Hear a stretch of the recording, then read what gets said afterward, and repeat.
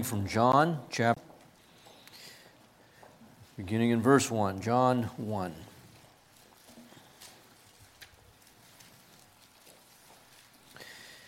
In the beginning was the Word, and the Word was with God, and the Word was God. He was in the beginning with God. All things came into being by Him, and apart from Him nothing came into being that has come into being. In Him was life, and the life was the light of men. And the light shines in the darkness, and the darkness did not comprehend it. And then in verse 14, and the Word became flesh and dwelt among us, and we beheld His glory. Glory as the only begotten from the Father, full of grace and truth. John bore witness of Him and cried out, saying, This was He of whom I said, He who comes after me has a higher rank than I, for He existed before me. For of His fullness we have all received, and grace upon grace. For the law was given through Moses. Grace and truth were realized through Jesus Christ. No man has seen God at any time. The only begotten God, who is in the bosom of the Father, He has explained Him. Let's pray. Lord Jesus, we are so grateful that You came into this world and that You were pleased to do the will of Your Father and to humble Yourself and to take on humanity and to give Yourself in obedience even to the point of death on our behalf. Thank You for Your great love for us. Thank You for the salvation that You've offered to us so freely that we simply receive by faith in You. I pray that our hearts would be again strengthened and encouraged in that faith, and that You would be exalted as we look at Your Word together. In Christ's name, amen. You may be seated.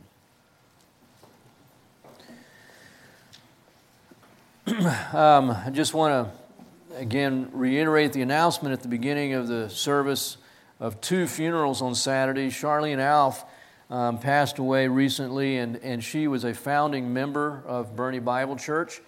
Remarkable lady, and the last few years she's been living in a nursing home with Alzheimer's, and so it's been a long, slow decline, and yet she's with Jesus now. Her 4 children all know the Lord, and she's just a tremendous lady. And her one daughter that lives here in Bernie attends Faith Bible Church. They've asked me to do the service, but it'll be held at Faith Bible Church, 10 o'clock Saturday morning. So any of you who knew her, that's where it'll be. There'll be a graveside service following at the Candelia Cemetery, and then there'll be a light lunch provided by Faith Bible Church at their campus, at their facility. And then Vincent Rocheger, he passed away suddenly Friday evening, and the church service, the funeral service for him will be here at the church. The family was still, when I talked to them on yesterday, was still coordinating with Fort Sam Houston about the cemetery graveside service and when that would work. But it'll be here Saturday afternoon, and I'll be doing that service as well. So just two tremendous saints that are with the Lord, and two lives to really celebrate for their faithfulness to Christ and the testimony of Him that they both were. Mm-hmm. We don't know yet. It depends on the graveside at Fort Sam, what can be coordinated there. And so I'd imagine it's going to be early Saturday afternoon, but I don't know yet. As soon as I know, we'll put out an email to everybody, and you'll hear about it. Okay. Well, as most of you know, my day job, for lack of a better term, is to be the director at His Hill Bible School over in Comfort. And we have students come from all over the world, and every year they come for different reasons. I remember one year very vividly, we had a guy show up backpacking. His school had already started, and he was a great big giant of a fellow, and he backpacked his way from somewhere where he landed. I think he may have even just taken an ocean liner to the United States, because he liked to hitchhike around the world, and he hitchhiked to his hill. And so when Patsy and I met him, he was standing outside one of the student dorms. He had not applied to Bible school. He just showed up. We had no idea this guy was coming, didn't know who he was, barely spoke English. And so you got to get a few things straight. And so the first thing I asked him is, why are you here? Bible school. Here to be Bible school student. And I go, I said, we don't know anything about you. Are you a Christian? Christian. Yeah. Jesus in heart. And I'm going, okay, and so I go, do you have money? Yeah, money in backpack. And I'm going, okay. So we had a great year with Hans. It's all it takes to be a student in his hill. Other students, they whenever they do their application, they give us these very spiritual reasons for why they're coming. They want to know Jesus better. They really want to dig into his word.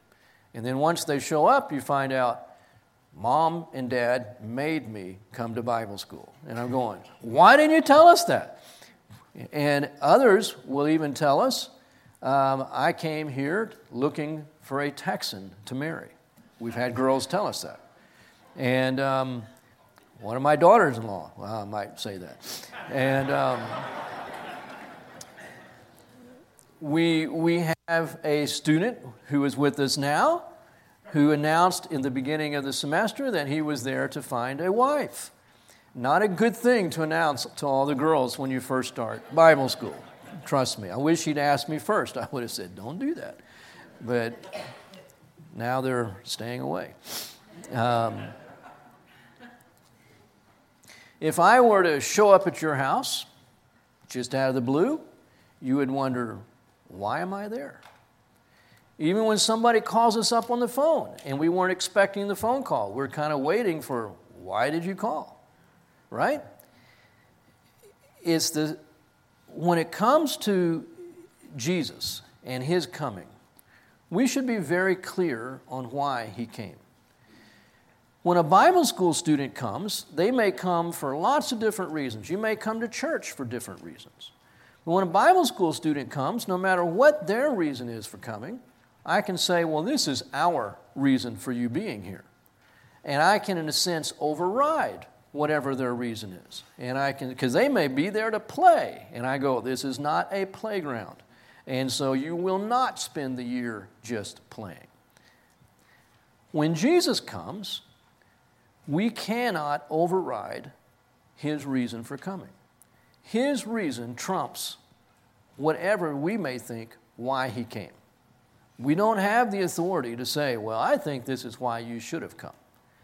But a lot of people would like to determine the reason for why Jesus came.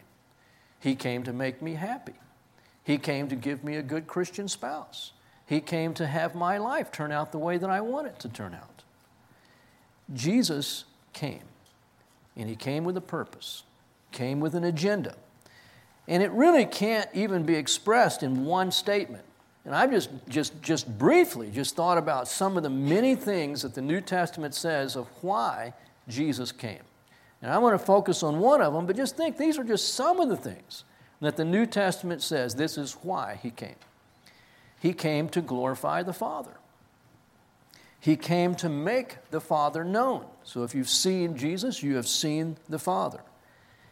He came to take away the sins of the world. John the Baptist will say, behold the Lamb of God who takes away the sin of the world. He came to overcome the world. He came to destroy the works of the devil. He came to do the will of the Father. He came to reconcile all things to himself, to restore and to redeem. He came to make purification of sins. In another place, he says he came to bring a sword. He came to make us one with God and with each other. And he came that we might have life and might have it abundantly. Now that's at least 12 things that Scripture says Jesus came to do. So it kind of gives new meaning to when on the cross he said, Father, it is finished. He accomplished a lot when he came. Not just one thing, but at least a dozen things that he came to do. And it was all accomplished when he hung on that cross. It's the last one that he came to bring us life that I want to focus on this morning. Again, it's not necessarily the biggest thing. It is certainly not the only thing. But in terms of our experience, our personal relationship with Jesus, and even with each other, it's right up there at the top. Jesus Christ came that we might have life. Life. Abundant life. What does that mean? What does that look like? The Gospel of John, if it is about any one thing, it is about that. Jesus came that we might have life. And so I just want to survey some of the statements here in John that speak to that. And so we read this morning here in the first chapter, in the beginning was the Word, and the Word was with God, and the Word was God. A statement to the pre-existence, eternality of Jesus Christ and His deity. He is fully God. He was in the beginning with God. All things came into being by Him. He is the Creator. And apart from Him, nothing came into being which has come into being. In Him was life. And so here we go. Right from the beginning, just out of the gate, John wants us to know Jesus is God. He is the eternal God. He is the Creator God. And in Him is life. And we need life.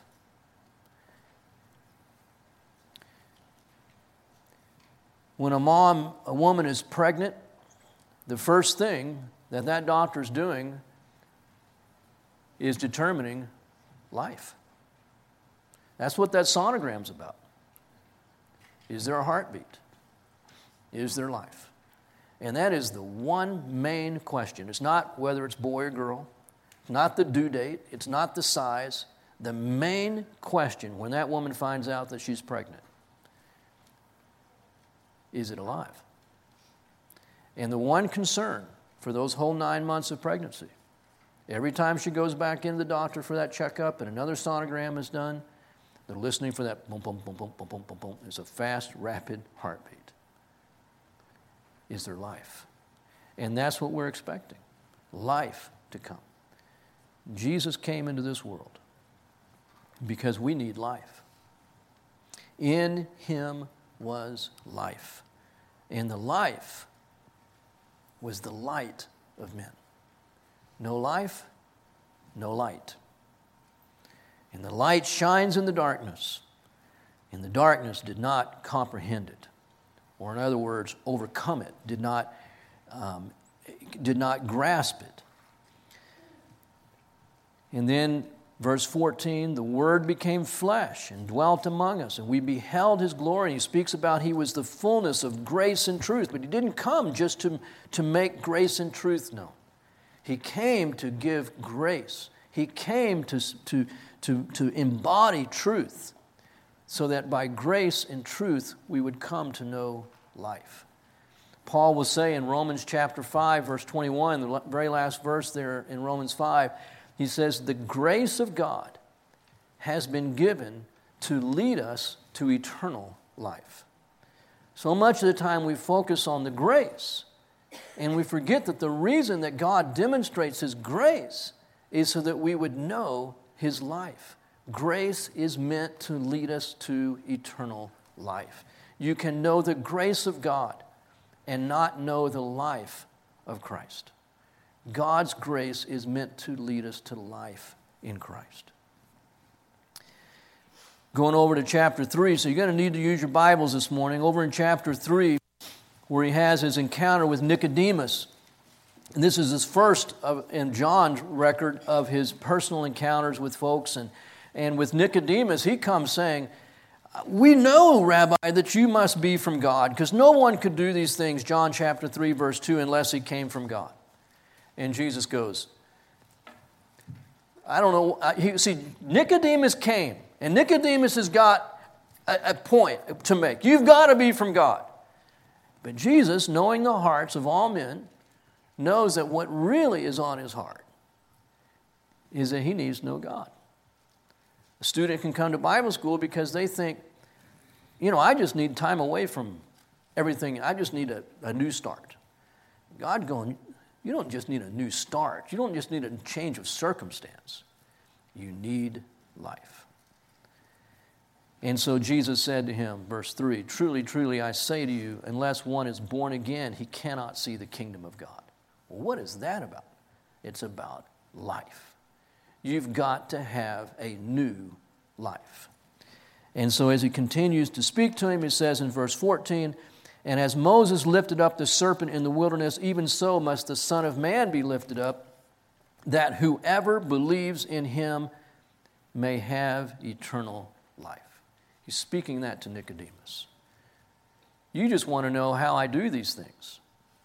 I know what you need to know is how to have life, because you need life. And whoever believes in me can have eternal life. The woman at the well, chapter 4, same thing. Jesus sends his disciples into the city to get some provisions, and meanwhile Jesus is sitting at the well. Verse 7, "There came a woman of Samaria to draw water, and Jesus said to her, 'Give me a drink.' For the disciples had gone away in the city to buy food, and the Samaritan woman therefore said to him, 'How is it that you, being a Jew, ask me for a drink, since I'm a Samaritan woman?' Jesus answered and said to her, 'If you knew the gift of God, and who it is that says to you, "Give me a drink," you would have asked him, and he would have given you living water.'" See, he's got an agenda, life. She wonders, what's this guy doing out here in the middle of the day talking to a woman all by himself? What's his agenda? She's thinking maybe it's something sexual. And Jesus goes, "I've got an agenda, all right. It is way beyond anything you can even think of right now. It is life. I came here, I'm sitting at this well this day, that you might have life." She said to him, "Sir, you have nothing to draw with, and the well is deep. Where then do you get that living water? You are not greater than our father Jacob, are you, who gave us the well and drank of it himself, and his sons and his cattle?" And Jesus said to her, "Everyone who drinks of this water shall thirst again. But whoever drinks of the water that I shall give him shall never thirst. But the water that I shall give him shall become in him a well of water springing up to," and there it is again, "eternal life." I want you to have eternal life. You should come to me and ask me for a drink, and I would give you a water that would quench your thirst forever. And it would be so much life coming out of you that it actually is like an artesian well that on its own is just pumping out, gushing out water for life for others, so that you become a source of life to other people. That's why I'm sitting at this well, that you would have life, and that life would become an artesian well springing up within you. She says, "I want that. Sir, give me this water, so that I will not be thirsty, nor come all the way here to draw." And he said to her, "Sure, go get your husband, and I'll give both of you this water." "Well, I don't have a husband." "You've answered rightly, for you have had 5 husbands, and the one that you have now is not your husband." And she's going, "Oh my word. This is not some ordinary man. This is a man who knows everything about me. And he wants me to have life." See, isn't that amazing? We're all, as well as we know each other in our small body, every one of us lives with the fear that if you knew everything about us, you wouldn't want anything to do with us. You'd walk away. And Jesus knows everything about this woman. And he is sitting there in the heat of the day that afternoon because he wants her to have life. He's not recoiled. He's not pulling away from her. And she goes, "This is amazing. This man genuinely wants me to have life." So she's evasive at first because she's shocked. And so she starts asking a theological question. Doesn't even begin to get to the heart of the issue. And so she says, "Sir, I perceive that you're a prophet." Yep. Verse 20, "Our fathers worshipped in this mountain, and you people say that the Jewish people, you people say that in Jerusalem is the place where men ought to worship." Jesus said to her, "Woman, believe me, an hour is coming where neither in this mountain nor in Jerusalem shall you worship the Father." So he's cutting to the chase. "You worship that which you do not know. We worship that which we know, for salvation is from the Jews. But an hour is coming, and now is, when the true worshipers shall worship the Father in spirit and in truth. For such people the Father seeks to be his worshipers. God is spirit, and those who worship him must worship in spirit and in truth." And the woman's getting the point. She's dealing with God. She's dealing with the Messiah. The woman said to him, "I know that Messiah is coming, he who is called Christ. When that one comes, he will declare all things to us, just like you've been doing." And Jesus said to her, "I who speak to you am. I am." And she ran off to tell the city, "Come and meet the man who has told me everything that I have done." And many of the people in that city placed their faith in Christ, and in doing so, received eternal life. Nicodemus came with an agenda. Wasn't Jesus' agenda. Jesus brought him to life. The woman at the well thought that Jesus had an agenda which was not close to what he had. And Jesus brought her to life. John chapter 5, verse 24, "Truly, truly, I say to you, he who hears my word and believes him who sent me has eternal life. Not you will get it when you die." The moment that you place your faith in Jesus Christ, you receive Christ himself, and he is himself eternal life. You receive eternal life when you receive Christ. And he does not come into judgment, but he has passed out of death into life. Charlene and Vincent both went home to be with Jesus this week. They did not pass into judgment. They received life the moment they received Christ. And at that moment, they passed out of judgment. And they simply passed into the presence of God. But they received eternal life the moment they placed their faith in Christ. Still in chapter 5, Jesus says in verse 39, "You search the Scriptures because you think that in them you have eternal life." We're Bernie Bible Church. Could it be that people would come to Bernie Bible Church to hear the Bible because they think that in studying the Bible they would have eternal life? Could be. Could it be that people would come to a Bible school because they think in knowing the Bible they would have eternal life? Could be. And you could go to church your whole life and be a professional student your whole life and never be saved, because you never placed your faith in Jesus Christ. You search the Scriptures because you think that in them you have eternal life, and it is these that bear witness of me, and you are unwilling to come to me. Why? For what purpose? That you might have life. How does a person get life? You believe in Jesus Christ. That's all the Scripture says. Believe in him, and you shall receive eternal life. From this point in John begins the first of 7 I am statements. And the first is, I am the bread of life. That should be a clue to us that maybe all of the I am statements are going to be about life. And as we look into these I am statements, somewhere in the context of all 7 of them, it is about life. So Jesus could have just shortened it and said, I am life 7 times. I am life. I am life. But he said, I am the bread of life. I am the light of the world. I am the door. I am the good shepherd. I am the resurrection and the life. I am the way, the truth, and the life, and I am the true vine. And in all 7 of them, one place or another, as we look through them, he comes back to the point, it is life that he's talking about. You may not be able to remember the 7 I am statements, but you should be able to remember Jesus is saying, I am life. I am life. So John chapter 6, there's all through this chapter, he says the same thing, so don't have to look at all the verses, but look at verse 41, and he says, the Jews therefore were grumbling about him because he said, I am the bread that came down out of heaven. Well, why would they grumble? Verse 47, truly, truly, I say to you, he who believes in me has eternal life. I am the bread of life. Verse 48. Verse 51, I am the living bread that came down out of heaven. If anyone eats this bread, he shall live forever.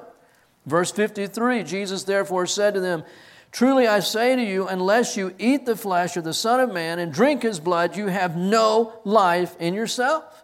He who eats my flesh and drinks my blood has eternal life, and I will raise him up on the last day. For my flesh is true food, and my blood is true drink. He who eats my flesh and drinks my blood abides in me, and I in him.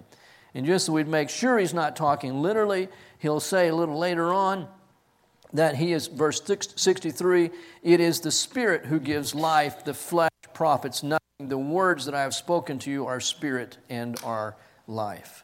The point is, just as you eat and drink every day in order to have life, true life is from eating and drinking me. You can no more survive physically without food and water than you can survive spiritually without Jesus Christ. He is life. Chapter 7, verse 37. Now on the last day of the feast, Jesus stood up and cried out, saying, if any man is thirsty, let him come to me and drink. You can almost hear what he said to the woman at the well, same thing. He who believes in me, as the Scripture said, from his innermost being shall flow rivers of living water. The second I am statement is in chapter 8, verse 12. Again, therefore, Jesus spoke to them, saying, I am the light of the world. He who follows me shall not walk in the darkness, but shall have the light of life. The same thing in John chapter 1, verse 3 that we read. In him was the life, and the life was the light of men. Jesus says, I am the light of the world. Whoever places his faith in me, he who follows me, will not walk in darkness, but shall have the light of life. The light of life. In chapter 10 is the next I am statement. And Jesus says in verse 7, Jesus therefore said to them again, truly, truly, I say to you, I am the door of the sheep. All who came before me are thieves and robbers, but the sheep did not hear them. I am the door. If anyone enters through me, he shall be saved. He shall have eternal life, and shall go in and out and shall find pasture. In the sheep enclosures of that day, they were usually made of either thorny vegetation. You can see this in Mexico to this day. A lot of times a corral, an enclosure will just be cactus that have been planted close to each other and nobody can get through. So it could have been thorny vegetation. It might have been a rock wall. But there was not a literal gate. The shepherd himself was the gate. As the sheep went through the enclosure, into the enclosure, it was because the shepherd stood there and urged them through. And once they were all in the enclosure and safe for the night, the shepherd would lie down in the gap. And his body was the gate. And you couldn't come in or out without crossing literally over the body of the shepherd. He was the gate. He was the door. And he was there for the life of the sheep. His presence there meant, I'm safe. I have life as long as this shepherd is my door. So that's why, verse 10, the thief comes only to steal and kill and destroy. I came, still in the context of the door, I came that they might have life and might have it abundantly. And then now the next I am statement. I am the good shepherd. The good shepherd lays down his life for the sheep. And then he continues with this metaphor, and he says later in the chapter, look at verse 26, but you do not believe because you are not my sheep. My sheep hear my voice, and I know them, and they follow me, and I give eternal life to them.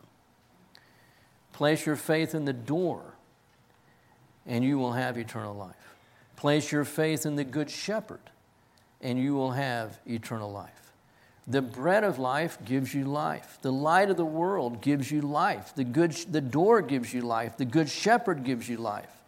Chapter 11, after Lazarus has died, Martha goes out to Jesus and says, if you'd been here, verse 24, then he wouldn't have died. Martha said to him, I know that he will rise again in the resurrection of the last day. Verse 25, Jesus said, I am the resurrection and the life. He who believes in me shall live, even if he dies. And everyone who lives and believes in me shall never die. Do you believe this? And Martha, to her credit, says, yes, Lord, I do believe that. Martha had eternal life because she believed the truth concerning Jesus Christ. And then in chapter 14, Jesus is now talking to his disciples alone, and it's just prior to his crucifixion. And in chapter 14, verse 6, Jesus said to him, to Thomas, I am the way and the truth and the life. The definite article, which makes it exclusive in each one of these, I am the way, not a way. I am the truth, and I am the life. No one comes to the Father but through me. And then finally in chapter 15, the last of the I ams, I am the true vine, and my Father is the vine dresser. Verse 4, abide in me, and I in you. As the branch cannot bear fruit of itself unless it abides in the vine, so neither can you unless you abide in me. I am the vine, and you are the branches. And he who abides in me, and I in him, he bears much fruit. For apart from me, you can do nothing. If anyone does not abide in me, he is thrown away as a branch and dries up, and they gather them and cast them into the fire, and they are burned. Now let me be careful with this. Jesus is now talking to the 11 disciples. Judas has already gone out and betrayed Christ, and he is talking to men who have eternal life. And he is not warning them that they're going to lose that life. He is writing these things here in chapter 15 to encourage them and to give them joy. He says in verse 11, at the bottom of this paragraph, these things I have spoken to you, that my joy may be in you and that your joy may be made full. This is not a warning passage. This is a joy passage. He's not writing to men and saying, if you don't abide, you could lose your salvation. That would make it a warning passage. That is not what Jesus is saying. It is eternal life. Back in chapter 10, Jesus says that my sheep are mine, and they shall not be snatched away. No one will take them out of my hand. It is eternal life. It is permanent life. What he's talking here about is a believer having eternal life, but not experiencing the life that he has because he's not abiding in Christ. He has believed Christ, but another way to say it, he's not continuing in faith. He's still the Lord's. He's still a sheep. He's still a branch, to use this metaphor. He doesn't cease to be a branch, but he's no longer a vibrant branch that is bearing fruit. He's a withered, dry branch, but he's still a branch. The point is, as a Christian, you can know the life that you receive the moment that you receive Christ if you continue to abide in him. And if you don't abide, you're not going to know his life. It's a warning only so far as to say that fruit depends upon abiding. He produces the fruit. We merely bear the fruit in response to abiding in him the fruit is produced. There will not be the experience of life that we've received if we're not abiding in Him. So all 7 I am statements are simply repetitions of the one truth: Jesus is life. And He came into this world so that we might have life. 2 more references here in John. Look at John 17, verses 2 and 3. Even as you gave Him authority over all mankind, that to all whom you have given Him, He may give eternal life. And this is eternal life, that they may know you, the only true God, and Jesus Christ, whom you have sent. This is eternal life, to know God, to know Jesus, to place your faith in Christ. And then John chapter 20, verse 31, John tells us this was his whole reason for writing this gospel. These have been written, John 20, 31, these have been written that you may believe that Jesus is the Christ, the Son of God, and that believing you may have life in His name. We receive life by simply placing our faith in Jesus Christ. Say, Jesus, I believe. Believe what? According to John, you're the eternal God, the pre-existent creator of this world, who became a man, took on flesh, that I might have eternal life. Like Nicodemus and like the woman at the well, my greatest need is to have life. I was born separated from you, therefore I was born spiritually dead. And you came into this world to reestablish union with yourself, John 17, to make us one with God, even as the Son is one with the Father. And so God, like Nicodemus and the woman at the well, I know I need life. And I place my faith in Jesus and Jesus alone to give me that life. Not the Jesus of so many of the religions, but the Jesus of God's Word, who is the eternal God, the creator of this world, the one who in whom is life, and that life is the light of men. I need that life. I need that light. Jesus, save me.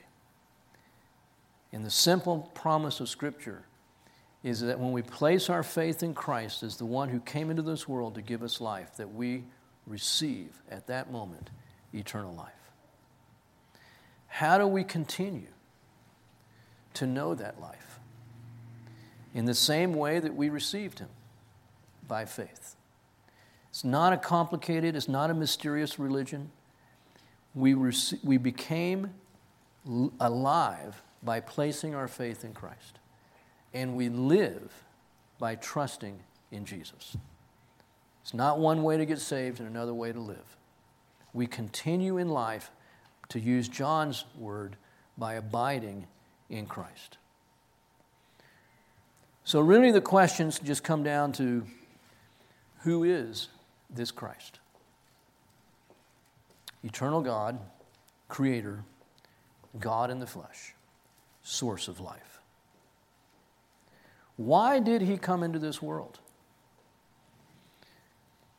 And certainly all these things that I talked about, and I didn't even mention probably half of them, are all true. But in John's focus, the main reason He came into this world was so that we might believe in Him and have eternal life. So then the question is, have I believed in Him? Don't want to take anything for granted. I look out and I see you folks, and I feel like I know most of you pretty well, and I would think that that is true. But you know. I don't know. You know. Just as I know whether I have placed my faith in Christ. I know whether I have received eternal life. And you know whether or not you have received eternal life. Are you dead? Or have you been made one with God through faith in Jesus Christ?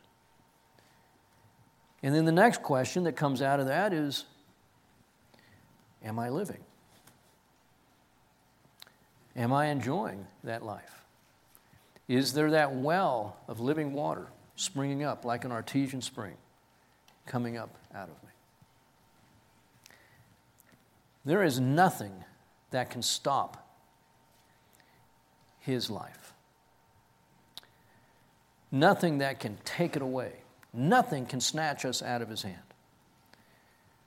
But it is true that even as sin separated us from God when we were born into this world, the sin barrier has been removed for those who have placed their faith in Christ. And now, if we sin, we are not abiding in Christ. John says the one who abides in Christ cannot sin, because Christ himself cannot sin. And if I'm drawing life from him, abiding in him, I cannot at that same moment be sinning. Because in the moment that Christ is living, then there will not be sin, because Christ cannot sin. So I can have eternal life and yet be not knowing and experiencing. I can be quenching that very life because of sin. And people around me are not sensing life. And it's simply because I'm not abiding.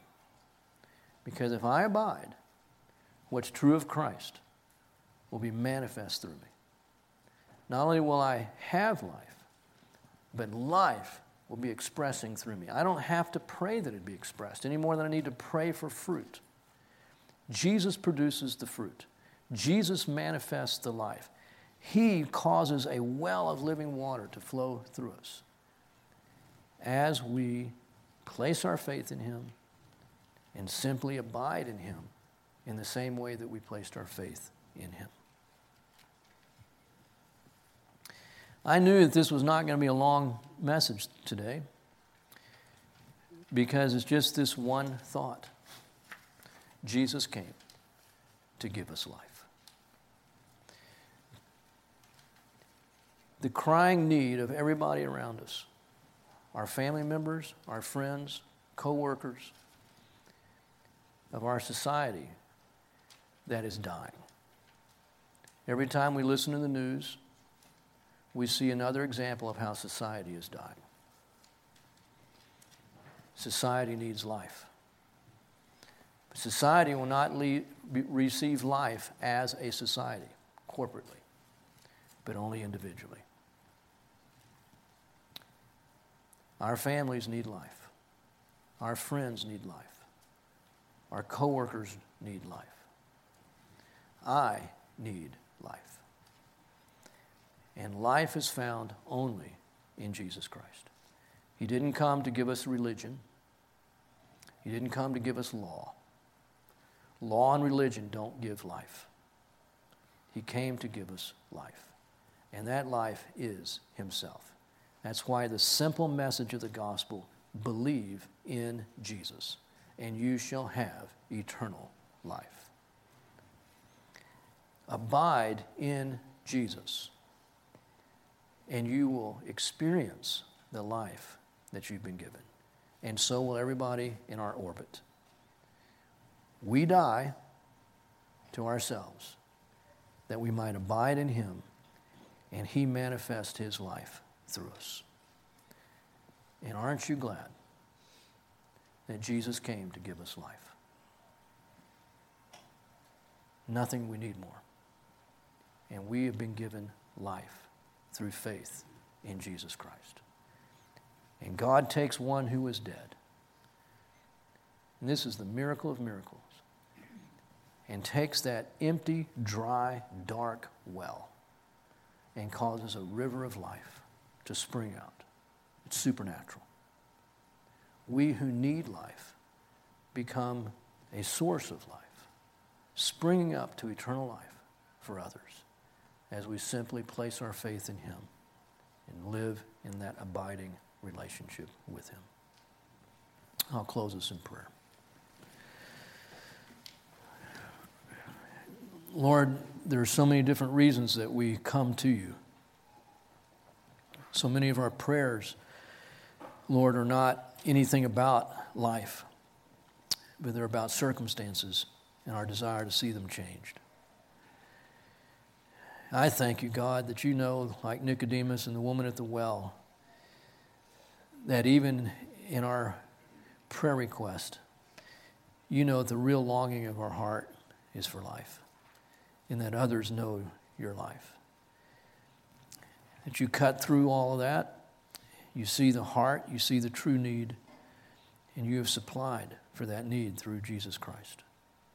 Thank you for the life that we have in him. And I thank you, God, that you've taken these broken cisterns that we are without you, and you cause a river of living water to flow out of us as we simply trust in you. It's truly supernatural. And it is to your glory and praise. So we thank you, O God, for sending your Son that we might live. In Jesus' name, amen.